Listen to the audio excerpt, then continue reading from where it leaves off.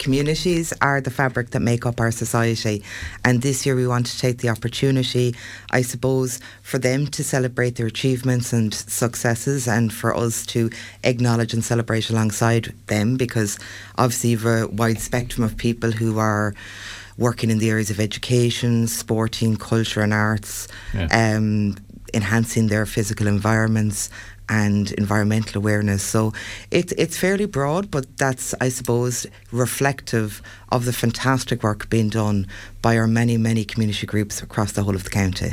And I suppose in previous years, when that invite has been extended, it's enthusiastically received and accepted by all sorts of groups. Yeah, look, we've been extremely fortunate. We've had quite a number of groups who've come to celebrate with us for many, many years. And look, we're obviously encouraging all of those to continue celebrating with us and invite new people to take the chance to come out to enjoy, to celebrate what they do for their communities along with all of us. And it promises to be hopefully a wonderful day on the 17th. So we would ask anybody who has any interest to make contact with us before the 16th of February, either by all the details are on Clare County Council's website. That's www.clarecoco.ie, or you can email ennisparades@clarecoco.ie. And any of our staff would be more than happy to talk through the process, or, you know, for anybody who may be thinking about taking the plunge for the first time this year. Brilliant stuff. And on the 17th, it's going to kick off from the headquarters, council headquarters at Áras County and Clár, 11 a.m. Make sure you're in situ. And the route itself? The route is, I suppose, the parade is commencing at 10 o'clock, or 11 o'clock, apologies. It'll be going down. At least you'll be there early rather than an hour late. We'll be there a bit earlier.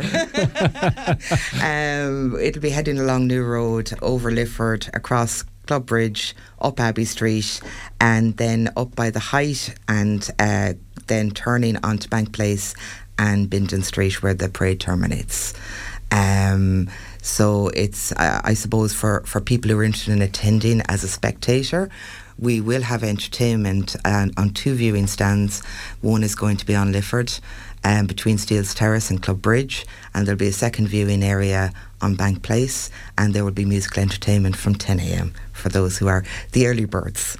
Brilliant stuff, and sounds like it's going to be good crack. And look, I mean, taking part in a St. Patrick's Day parade, particularly in Ennis, it's always good fun anyway. But there's the added incentive of prizes, which usually entices people who are in two minds. Yeah, well, look, listen, we have 5 different prizes, but we have 4 categories, I suppose, this year. So we have prizes for the best visual entrant, best musical entrant, most environmentally aware entrant, and I suppose the best overall interpretation of the theme. And then there's a grand prize for the best overall entrant. So there is a little bit of an opportunity for a prize, but I suppose we would say it's really the pride in taking place, or in taking part in the parade, and we would encourage everybody and anybody to come, participate and have a fantastic time and fun on the day. Although as to who will be leading the parade remains a mystery as we speak. The Grand Marshal is not yet confirmed, but that's going to be happening closer to the time, I believe. Yes. Look, I mean, obviously the selection of a Grand Marshal is a great honour, and it's something that we're currently going through a process of selecting, so we will hopefully have that announced in the short term.